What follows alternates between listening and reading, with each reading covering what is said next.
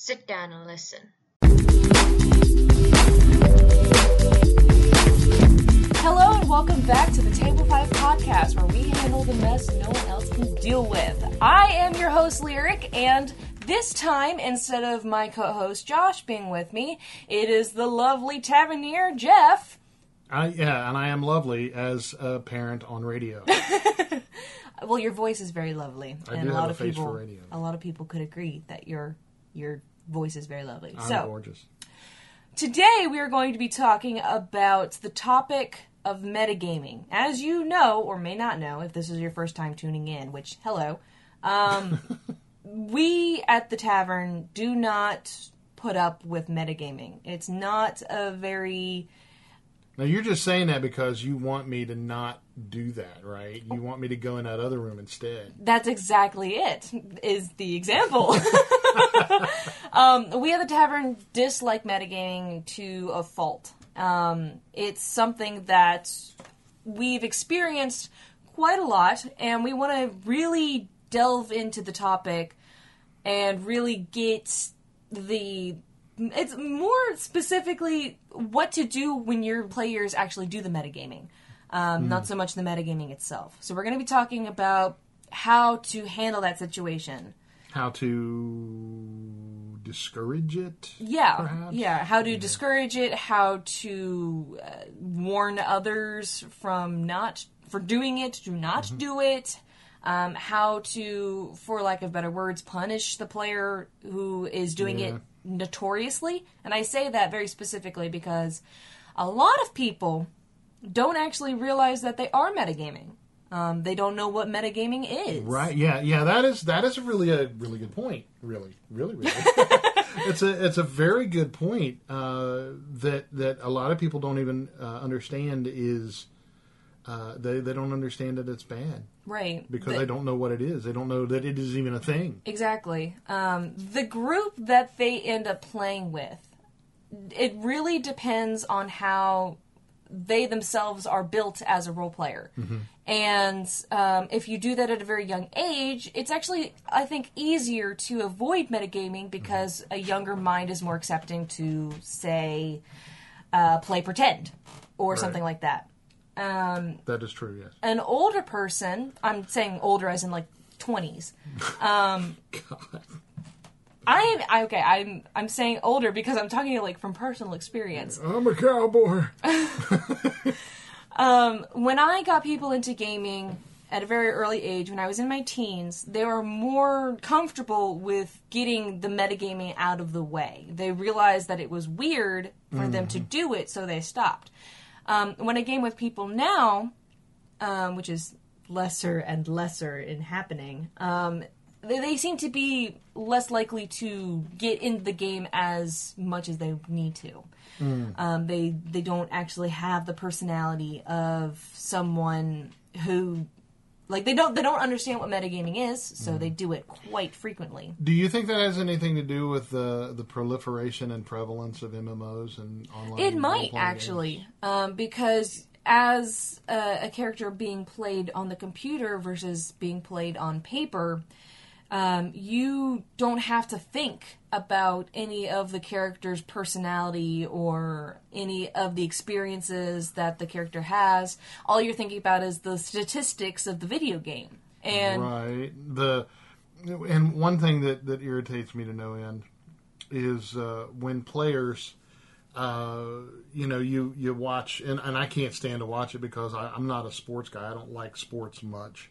And they have reduced most competitive MMOs into sportscaster type, events like StarCraft 2 has become, it's just become a sporting event, and I hate it because they say, "Oh, he got out his VCRs or whatever the guy he got out his Terran bunkers too soon. He's in trouble now," and they try and make it into an exciting sporting event, and that completely metas it. Whereas when I was playing the game, I was, inventing little cinematics in my head, and I was playing pretend. It was a real-time strategy, I think metagaming, in that sense, is developed to include a wider audience. Oh, yeah, sure. So, unfortunately, it also excludes the audience that it already has. That's a problem that is kind of a thing when it comes to a person trying to widen the audience, is that they usually neglect the audience they already have. And that is something that happens a lot with, I'm not going to get into this topic, but it happens a lot with, like, adding feminist stuff.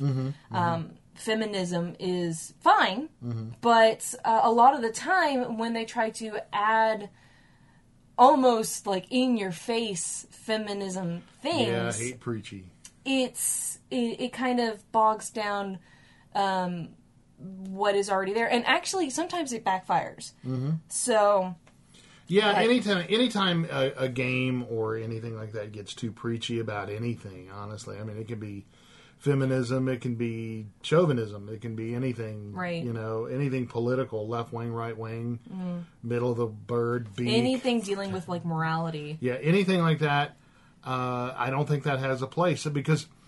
Well, I mean, morality as a thing. But see, that's the thing about it, is morality is up to the role player, right? To either invent or to uphold, or it's within their self. I mean, that's why they're role playing, because they're taking a situation that is neither good nor bad nor evil, and judging it like you see you happen across a wagon of a family of homesteaders. In a fantasy setting, going out and being attacked by a group of gnolls, now you can wait until the gnolls kill them and kill the gnolls and loot the whole shebang, or you can try and defeat the gnolls and save the people, or you can ignore the entire thing and say, "No, those be gnolls. I don't like gnolls." And or you could wait until the travelers kill the gnolls and say that you were, I don't know, you didn't even see the gnolls, that you're just benefiting from travelers because they're big and beefy and they can protect you. Well, yeah. So all of that morality is at the behest of the players, and it's not, and that's where metagaming comes in. To the Dungeon Master side, because I've known plenty of Dungeon Masters who, if you don't do things with their morals in mind, you as the player are punished, and your characters are punished. I even had a situation where I was playing, and I was Dungeon Mastering. It was a D20 Modern game, and it was a situation of the real world where a friend of mine was spoken to by his sensei, and someone killed the sensei while he was talking to him as the hook. He was assassinated because he was a martial arts master who was working for the military, but he was also doing something in secret.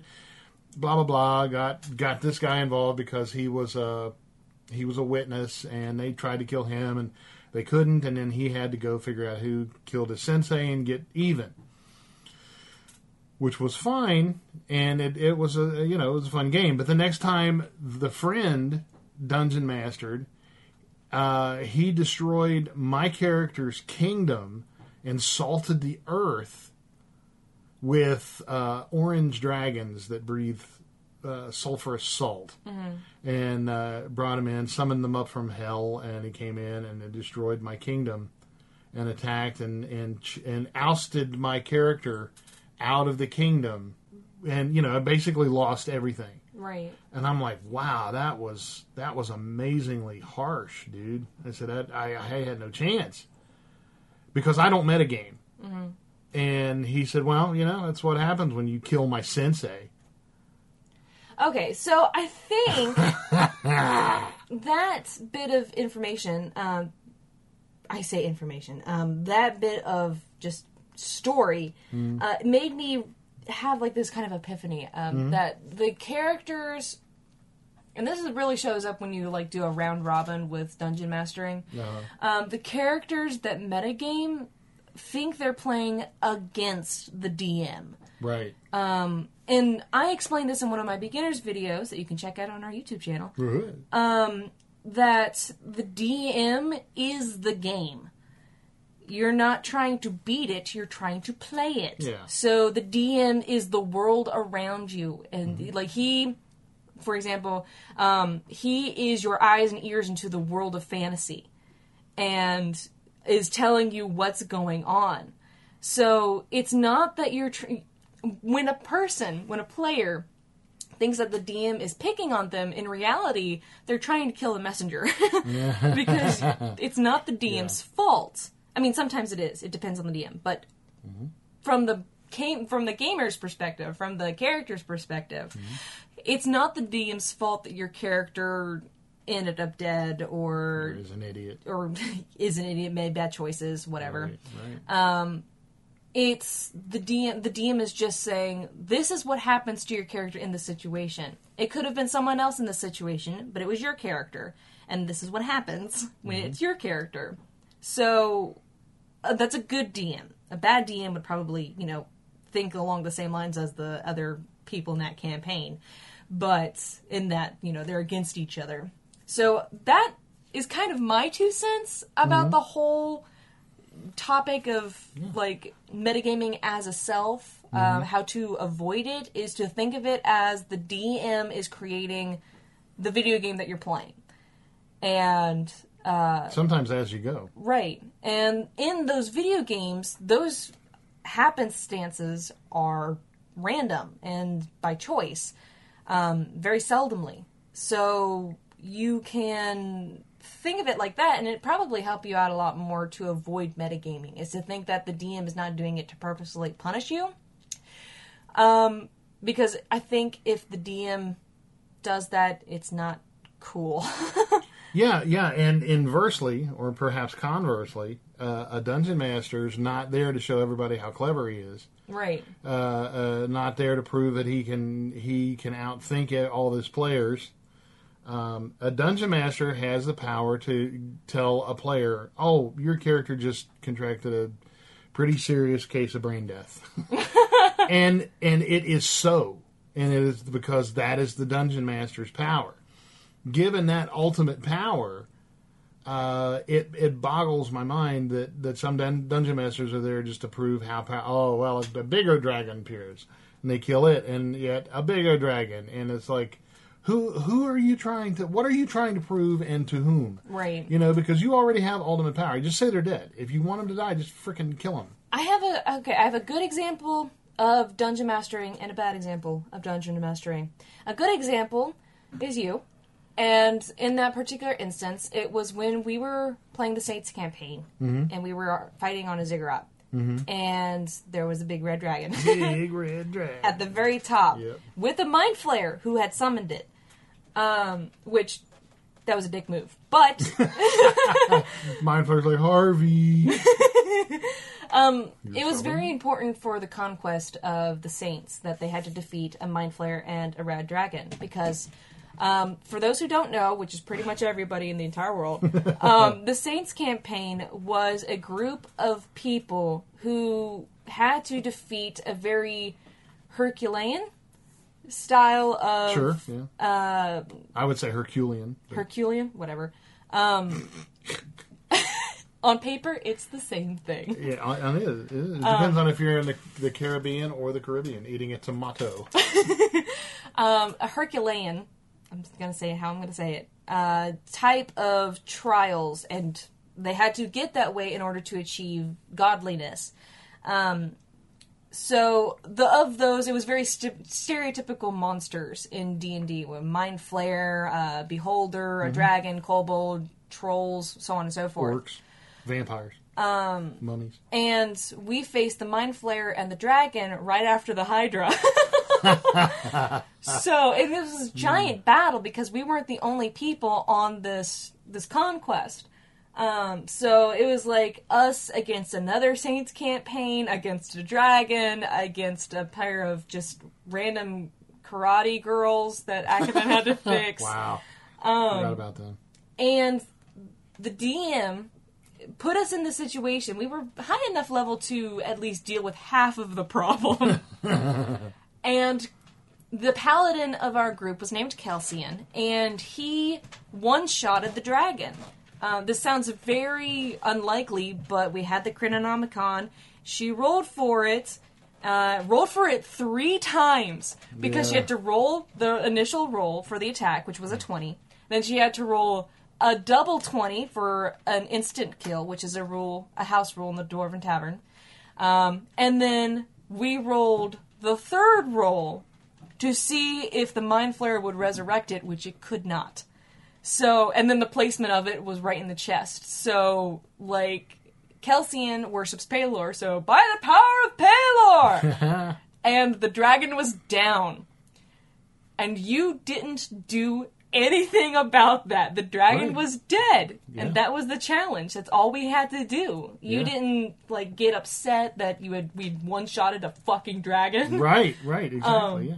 You didn't, like, take it out on us the next campaign. You didn't, like, that's just what happened. And yeah, I didn't quote unquote punish you for killing quote unquote my dragon. Right, right. Dragon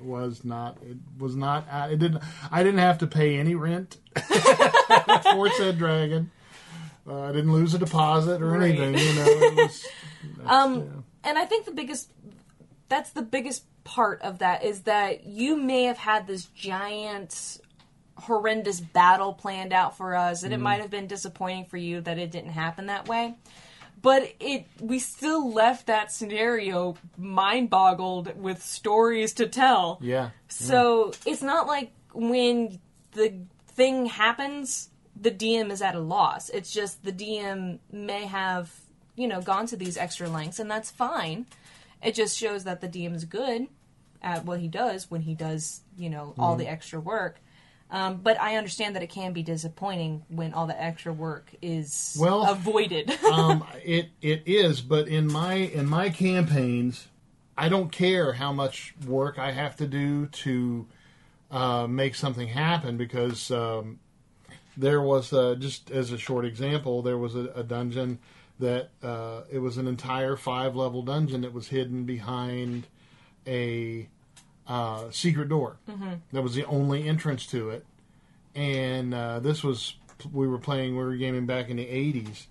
And the party that was there, they missed the secret door. So guess what? They didn't find that 5-level dungeon.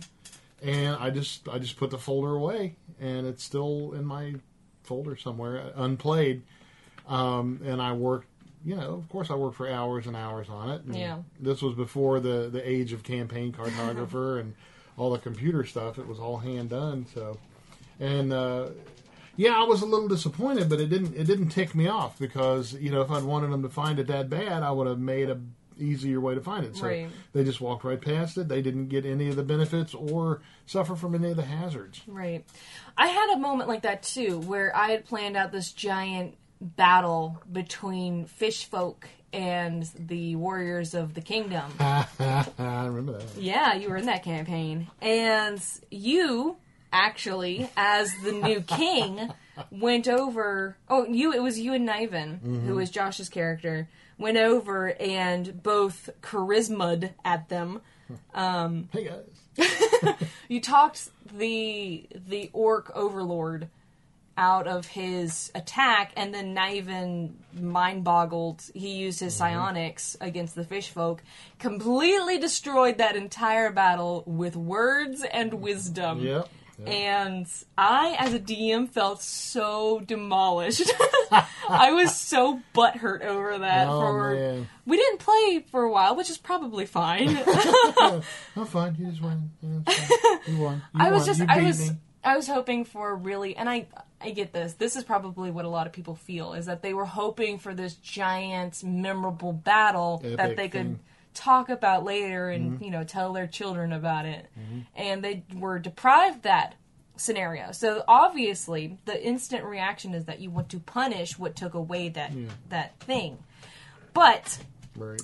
moving on from that feeling, and if you get that feeling, I would suggest taking a break from Dungeons and Dragons, just a little bit, like maybe a week or two. Step away from the mirror. Right?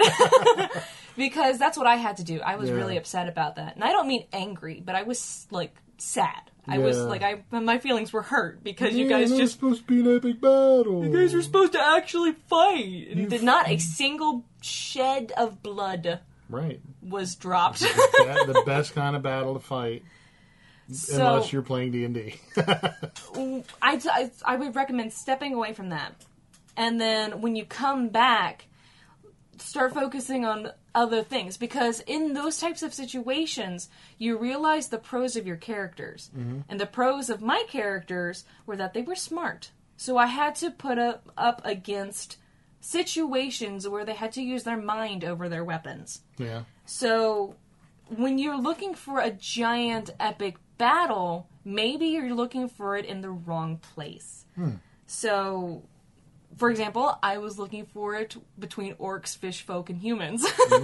When in reality, I should have been focusing on it in a sort of a training exercise, or like they had to find their way through a maze or a puzzle or something. Right. And that's fine. And those types of moments are just as epic, in my personal opinion, if done right. Right. I agree. So, moving on from that wide topic, we mentioned punishment. When I say punishment, I don't mean like you actually beat your players or reach over and just bitch slap them right in the face. Or, don't tear up your players' character sheets or kill them on purpose or, I don't know, break your dice. Like, all of that is just ridiculous and extreme. When I say punishment, I more mean reprimanding. For example, if one were to metagame, you have to assume as the DM that they probably don't know that they're doing it. Mm-hmm. Because as I said earlier, a lot of people don't know what metagaming is. Right. Which, would you mind giving a brief example of what... Or not example, but explanation of what metagaming is. Okay, so if you're metagaming, you are in fact trying to get into the head of the dungeon master, as if the dungeon master had anything to do with the dungeon. Mm-hmm. If you say your characters are in a tavern, somebody comes in and says, "There is a fire to the south, and it's." It's a couple hours ride, but I would like help for you to put it out. And somebody in the party says, "Oh, looks like Jeff wants us to go south." Mm-hmm. Well, that's metagaming, and that's bullshit. I don't. I hate that. Nothing ticks me off in D&D or any gaming session quite like that. Or another example would be they automatically assume that the roll that they got is what they needed. Like if it's a DC of 15 and they roll a 20 or they roll an 18, they don't say the number. They just say, "Okay, so what happens?" Or "Okay, so what do I see?" Or "Okay, what do I get?" What did I succeed at this time? Right. Ooh. So first, well, you succeeded in pissing me right off.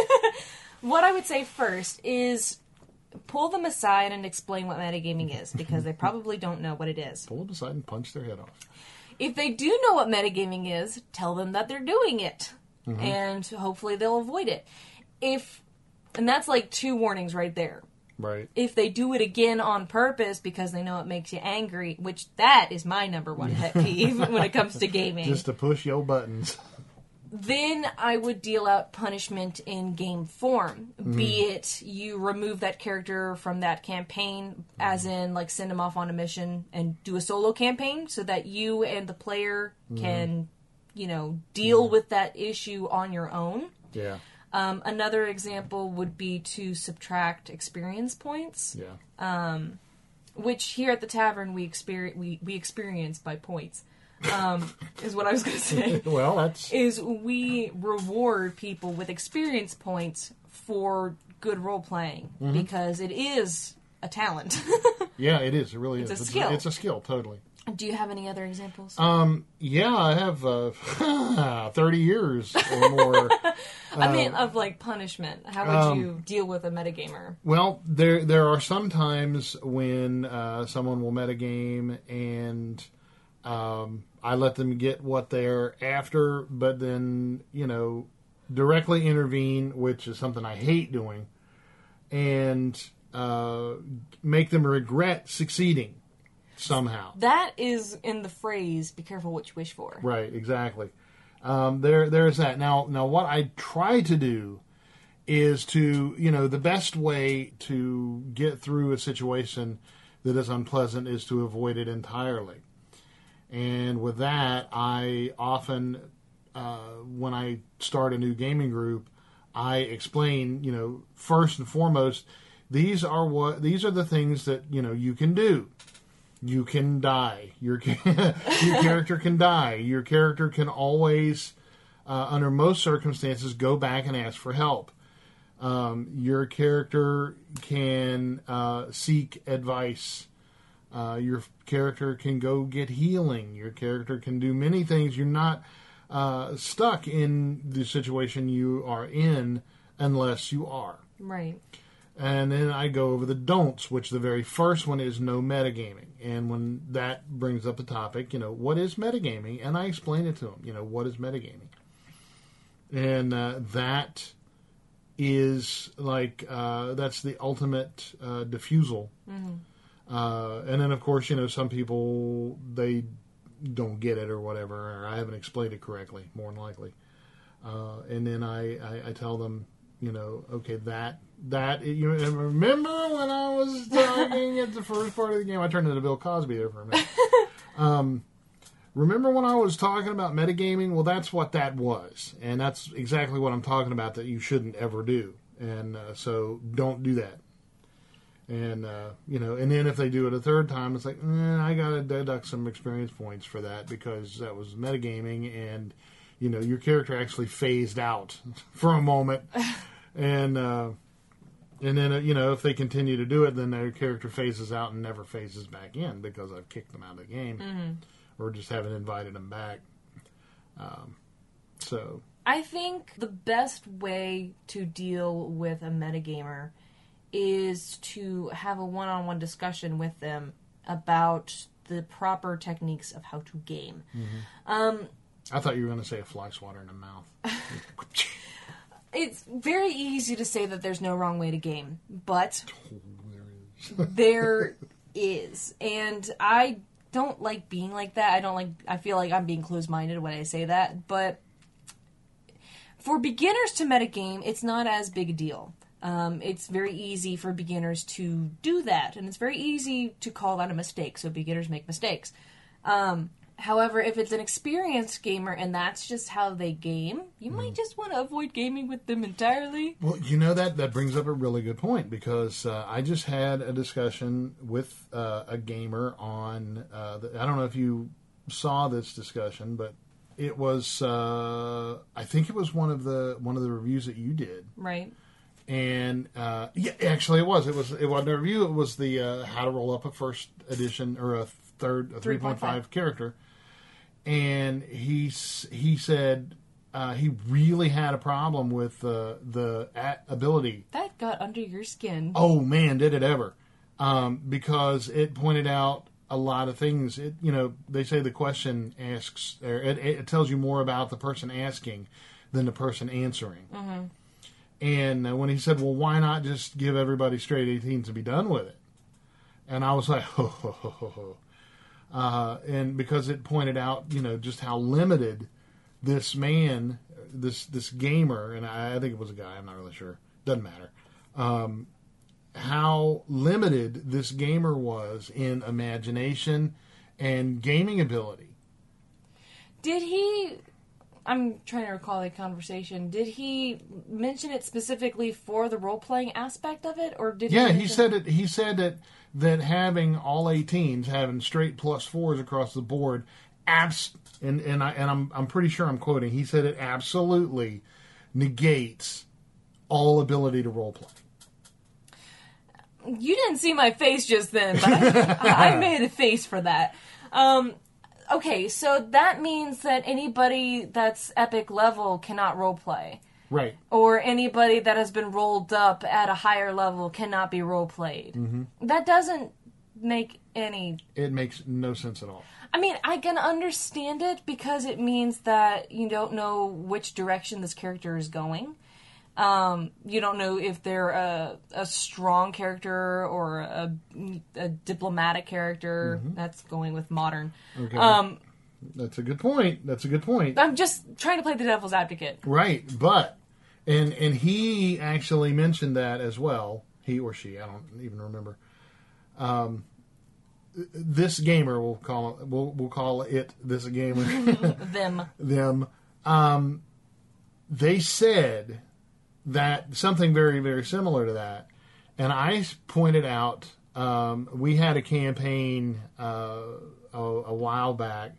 And we called it the Numbers Campaign. Probably one of my top 10 favorites. It was one of my favorites as well. And the characters woke up with total amnesia. They didn't know what they could do. They didn't know who they were. Complete amnesia.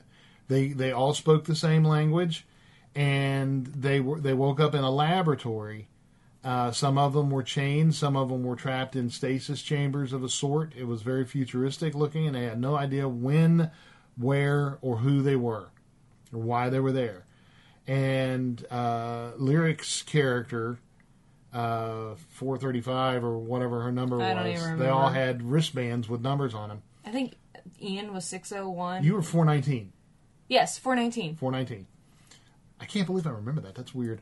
But no, we should have made it 420. Just please. Yeah. But she woke up, and they said, "How are we going to get out of this?" And her character walked over to the door and said, "I don't know." "Oh, wait a minute. That's a Thompson 387A lock. I can do this." And pulled the cover off the lock, went and the door just went and opened.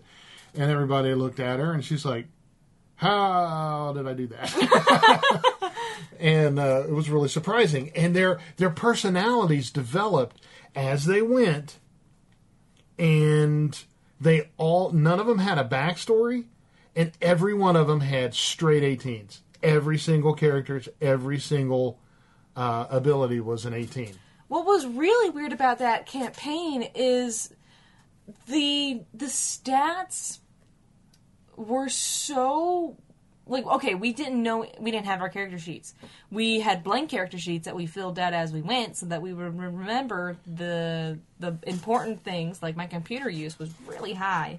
Yeah. But otherwise, we just didn't know anything about this character. And even though we had really high stats, it hardly, if at all, came into play. Yeah. Which is the case for most games, if you ask me. Yeah. Because a lot of my games are story-driven and personality-driven, and they don't, like, some of my campaigns, we don't even roll dice. Mm-hmm. It just, like, that's where the story's headed, that's where it's going, everything is happening, person to person, and not, like, there's no combat hardly ever in my campaigns. Not because I don't like combat, but because the situations that the characters have found themselves in is non-conflict. So it's all diplomatic or for, like, I'm just using Niven as an example because he's the first one that comes to my mind. All of his psionic, so. All of his characters, like, story is dealing with learning more magic and learning how to better himself as a magician. And a lot of that is finding the people to teach him. And there is very little conflict in that storyline. So he's maybe, like, he fought a few monsters along the way that were just there. Like, there's gonna be trolls in the swamps, and there's going to be orcs and goblins in the mountains, and he actually has snuck by a lot of the conflict. So, like, it really just... Fittingly so. It really depends on how... Like, I feel like the idea that stats define how to roleplay is ludicrous. Yeah. He actually said, at one point in time before I just completely wrote him off as a conversation. He actually said that even if he watched one of his players, because he was obviously the dungeon master, even if he watched one of his players roll straight 18s, that he would not allow them to play that character. That is awful. Isn't it? That's awful. It's okay, ridiculous. so I understand that the Dwarven Tavern House rules of rolling the 4 dice 3 times can be a little bit of a stretch for most gamers. The only reason that that's like that for us is because A, you're a very generous god, and B, a lot of our characters are already battle-hardened, and they're vagabonds. They're already traveling and looking for these different places, and sometimes they're higher than level 1. So all of these characters, and it's very possible for a character to have all 18s and still be level 1, because there are those types of people out there who are, beautiful and smart and strong and just athletic and wonderful, but they have no worldly experience whatsoever. Absolutely. So it's not impossible for a character like that to exist. And I think it would be more on the DM to make it so than it would be for the player. Yeah. Now, if the player's doing that on purpose and saying, "Oh, I just have all 18s," then it might be, it might be the player being a jackass. But Right. so, digressing a little bit, metagaming is both a problem for the player and the DM. You kind of touched on this earlier in that when you were playing that round-robin campaign, the DM attacked the character for very specific reasons. And I think that is bad. And a lot of people don't know, on top of not knowing what metagaming is and that a player can do it, a lot of people, even more so, do not know that a DM can do it. Well, yeah, that's from the the DM taking the game as a personal platform to show off their DMing skills. Actually, that's not entirely true, because a good DM can do that. A good DM can show off their dungeon mastering skills by making a great game that everybody loves, instead of making a game that no one can quote-unquote win, making a game that frustrates the players to the point of quitting gaming. I'm sorry to interrupt, but I feel like that is the main motive of most metagamers. They are so self-absorbed in this player, in this character. Not necessarily they are self-absorbed. I'm just saying they are so absorbed in what their character is experiencing that they don't comprehend that this isn't a win game. You can't win Dungeons and Dragons. I mean, you can if you play it that way, but the game itself is designed to be a story. It's a life, a fantasy life that you can escape to, and shit happens in real life. Right. So shit can happen in fantasy life. Yeah, that's a thing that bugs me. I was playing a game with Tavernier Ian, who he did something, and a character tried something. One of the players tried something with their character, and their attempt at hurting this creature that they didn't know anything about it. And was I in this campaign? No, this was one of the Roll20 games that Ian was. Okay.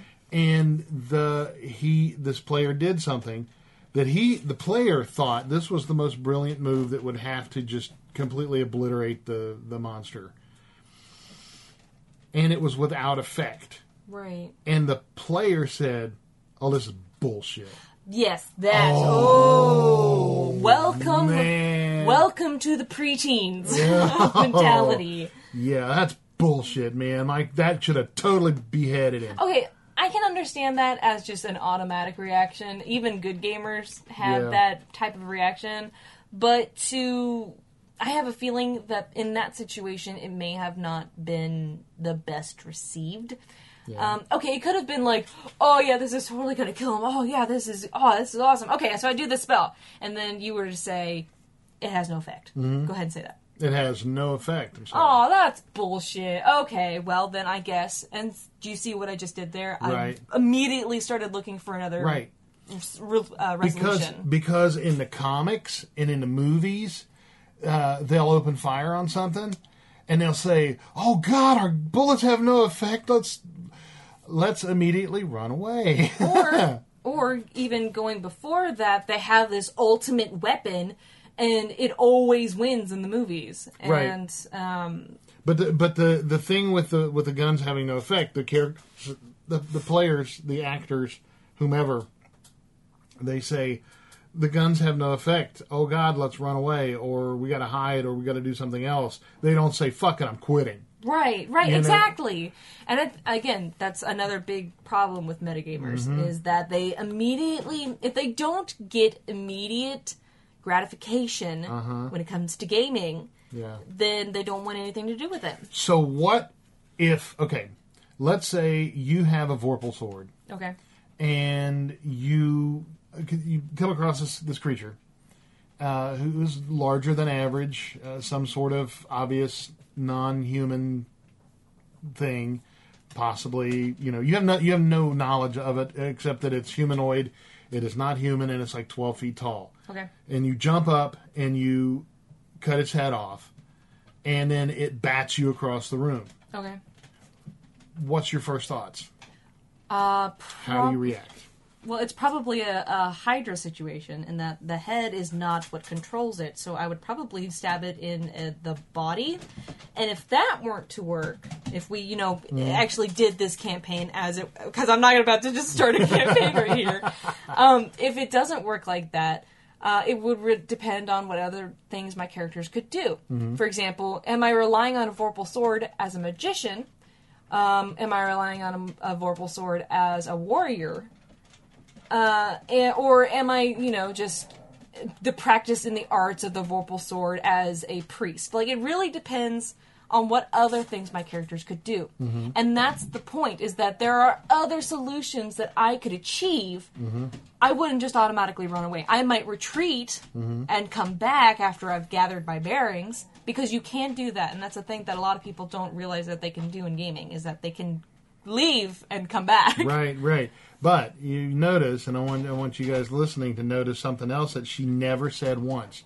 Not once did she ever say that she would get pissed off at me. No, never. As the dungeon master, because that's what metagamers do. Right. They immediately get pissed off at the dungeon master because, this is bullshit. Oh, you're man. picking you're on fucking me. with me. Oh. Yeah. Yeah. No, I never, It never in that crossed your mind. situation. Yeah. You are putting my mind in a situation. Gaming is just one giant hypothetical situation. Yeah.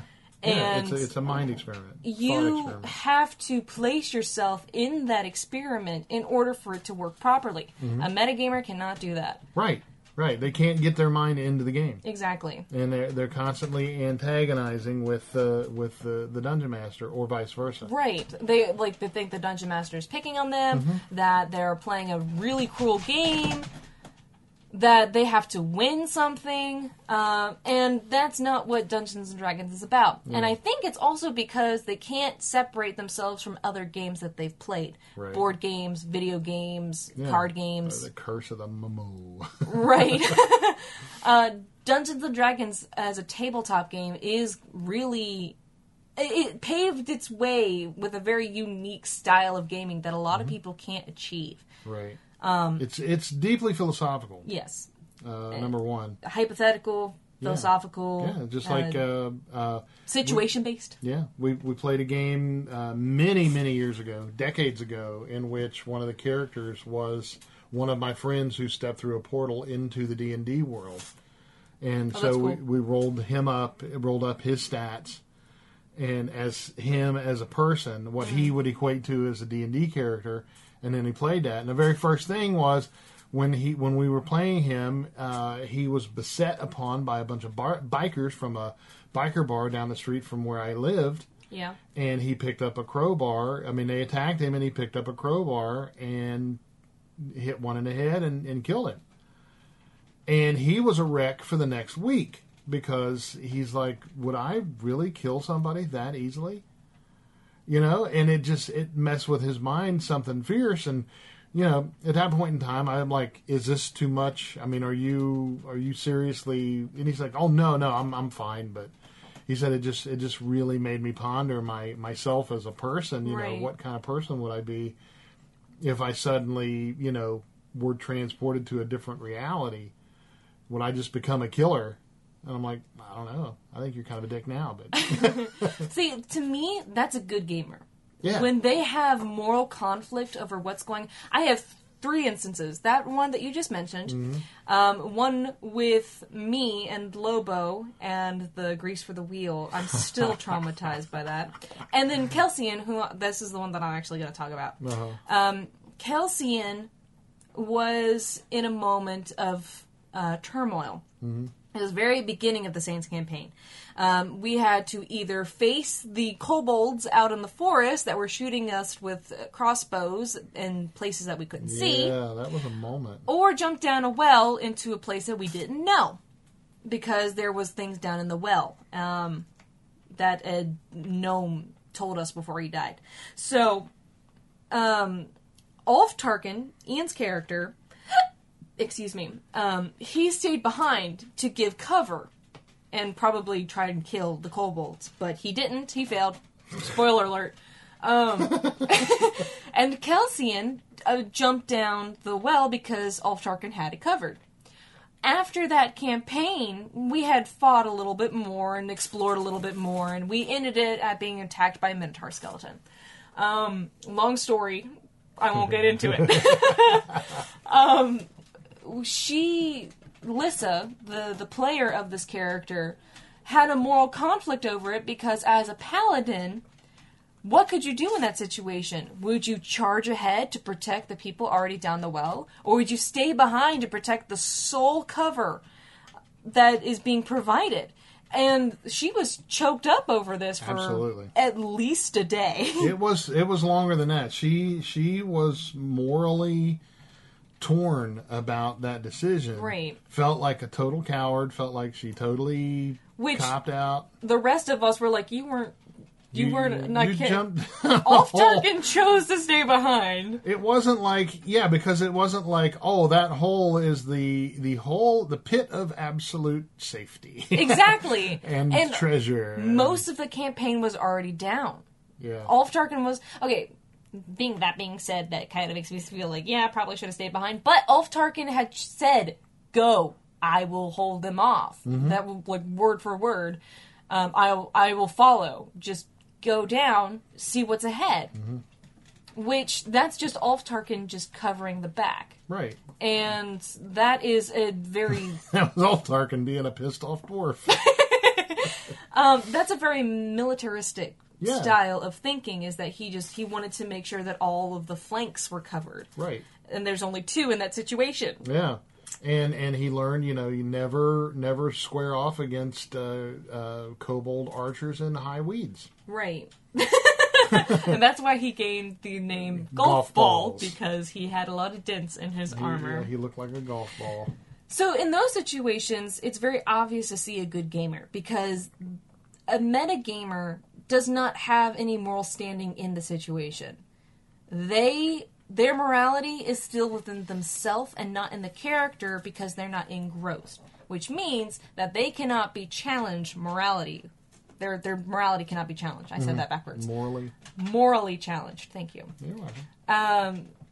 Which means that they won't have those moments. They won't have the moments of being choked up. They won't have the conflict that's like within them forever and ever. Like the Slaymate incident with Akathan? Yes. I don't want to talk about it. Her character had to kill an undead creature called a Slaymate. Actually, that was that moment that I just described with Kelsian. That's my moment. Yeah. Because Akathan was unwavering. Yeah. Me! I was crying. Yeah, you were. So what happened was, I said I wasn't going to get into it, and here I go. You go. Akathan is my half-orc monk, and I love him to death. And he is very resolute. Like, he knows what he knows what's just, and he knows what's lawful, and he knows what's good. However, he's chaotic neutral, or he's lawful neutral, because everything must abide by the laws of nature. Yeah. Everything must abide by the laws of... There's a balance. Yes, the balance, I should say. Not nature, but the balance. Which means that sometimes good needs to not happen in order for it to prevail later, which is him saving Kelsian from being killed by Ghost. Right. He was going to sacrifice himself to a thing that wasn't even there. Yeah. So, moving on from that, there was this little girl who had a teddy bear, and she was in the middle of a village that was burned to the ground. And the other characters were like, oh, we have to help her, oh, we have to do this. Even my other character, Lobo, was like, oh, it's a little girl, we should probably do something. And Akathan was the only one who was level-headed enough to not be blinded by the facade of the child, to understand that this was a bad situation. Even though the paladin and the cleric had the feeling of evil around this girl, it was a girl and they couldn't look past that. They were like, oh, well, she's probably just cursed or something. Akathan's like, nah, I don't think so. So she summons a demon because she's a slaymate. And would you describe what a slaymate is? A slaymate is an undead creature in the form of a child who wants people to basically play with her forever, and has all kinds of nifty, horrific abilities, including, summoning otherworldly... She summoned a pit fiend, didn't she? Something like that, yeah. I think it was Pit Fiend. Yeah, Lord Badass was... Yeah. It was a big deal. So the others caught on like, oh, this is a bad thing. And they fought what she was summoning. And Akathan, after like 3 or 4 rounds, decided that, the root of the problem was not the demons, but the girl. And so he took his sling and he shot a stone into her gullet, into her gut, and ripped out her intestines, and she died. And the demon had a 50-50 chance, and I remember you telling me this, had a 50-50 chance that he would either vanish or he would attack with all of his, full force and everything. And you rolled that he would leave, and we're like, oh, thank God. So, after that campaign, I got really heartbroken, because it was a child, and Akathan knew that, but he knew that it wasn't right. It wasn't what it's supposed to be. Yeah, that was no longer a child. And that's actually, I actually had to, as the artist, I actually had to draw him confronting the other characters and explaining why he did what he did, and that was the only thing that made me feel better about his choices. Is because, okay, that sounds really weird when I say it out loud. Not really. I had to separate myself from Akathan, and I forgot it in that moment, that I wasn't the one making those choices. Yeah. And a metagamer cannot do that. Cannot do that at all. Has no idea what you're talking about. So, to wrap everything up, because I feel like we've been talking on this forever, we could talk for even longer, but we won't. We have years worth of stories. If you're interested, please comment below or visit us at www.dwarventavern.net. Or check us out on our YouTube channel, which you could find us at that same name as Dwarven Tavern. But until then, let's have some final words wrapping this crap up. That was metagaming and talking about that. The moral of the story is, if you think that someone is metagaming, or if you yourself think you're metagaming, try and talk to the DM about it. You need to have a metagaming hotline. Yes, yes. If you or someone you know is caught metagaming, have them call 1-800 get into it. That could be a porn site, so don't get into it. Yeah. Wash your hands and go home. My number 2 rule as Lyric is talk to your DM. Communicate.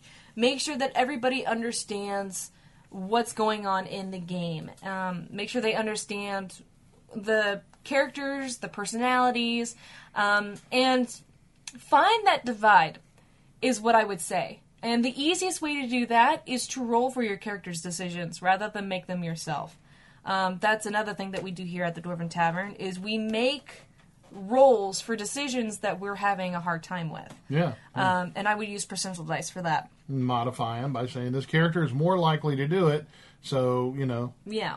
I'll give him a plus 10% to do it, or plus 20%, and roll your percentile dice and let them decide. Exactly. That's actually the there's- biggest moment of definition for Niven's character, is he rolled something that was completely against what Josh wanted to do, and Niven did it anyway. Right, because there's there's times when you yourself would not do something that you would normally do for reasons you can't even explain. Exactly. And then, my advice would be, number one, if your players, if you have a door that is not locked or trapped, and they spend like an hour and a half checking for locks and traps, don't hold up a sign across the table and say, just go in. Right. That's meta-DMing. That's metagaming. Yeah. So, talk to your DM. If you feel like you or the DM or another character is metagaming, talk to them. In a very nice way. Make sure that it's not rude, because that's the worst way to You don't cause have fight. to hurt their feelings unless it's just fun or they deserve it.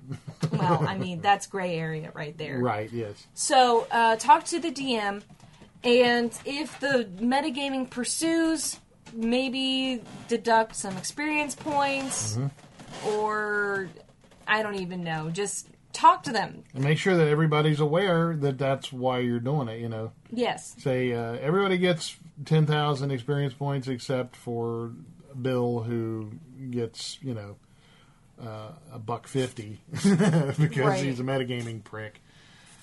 Or he did it after I warned him, because that's another thing, is that you have to warn them constantly, not just do it out of the gate, because a lot of people, again, don't know what it is. They don't know what it is, yeah. So, that is that. We thank you once again for joining us, and that has been the Table Five Podcast with Lyric and my lovely guest is what I meant. Lovely and talented. My name is Jeff Goins, Dr. Jeff Goins. So, thank you for joining us, and we will see you next time.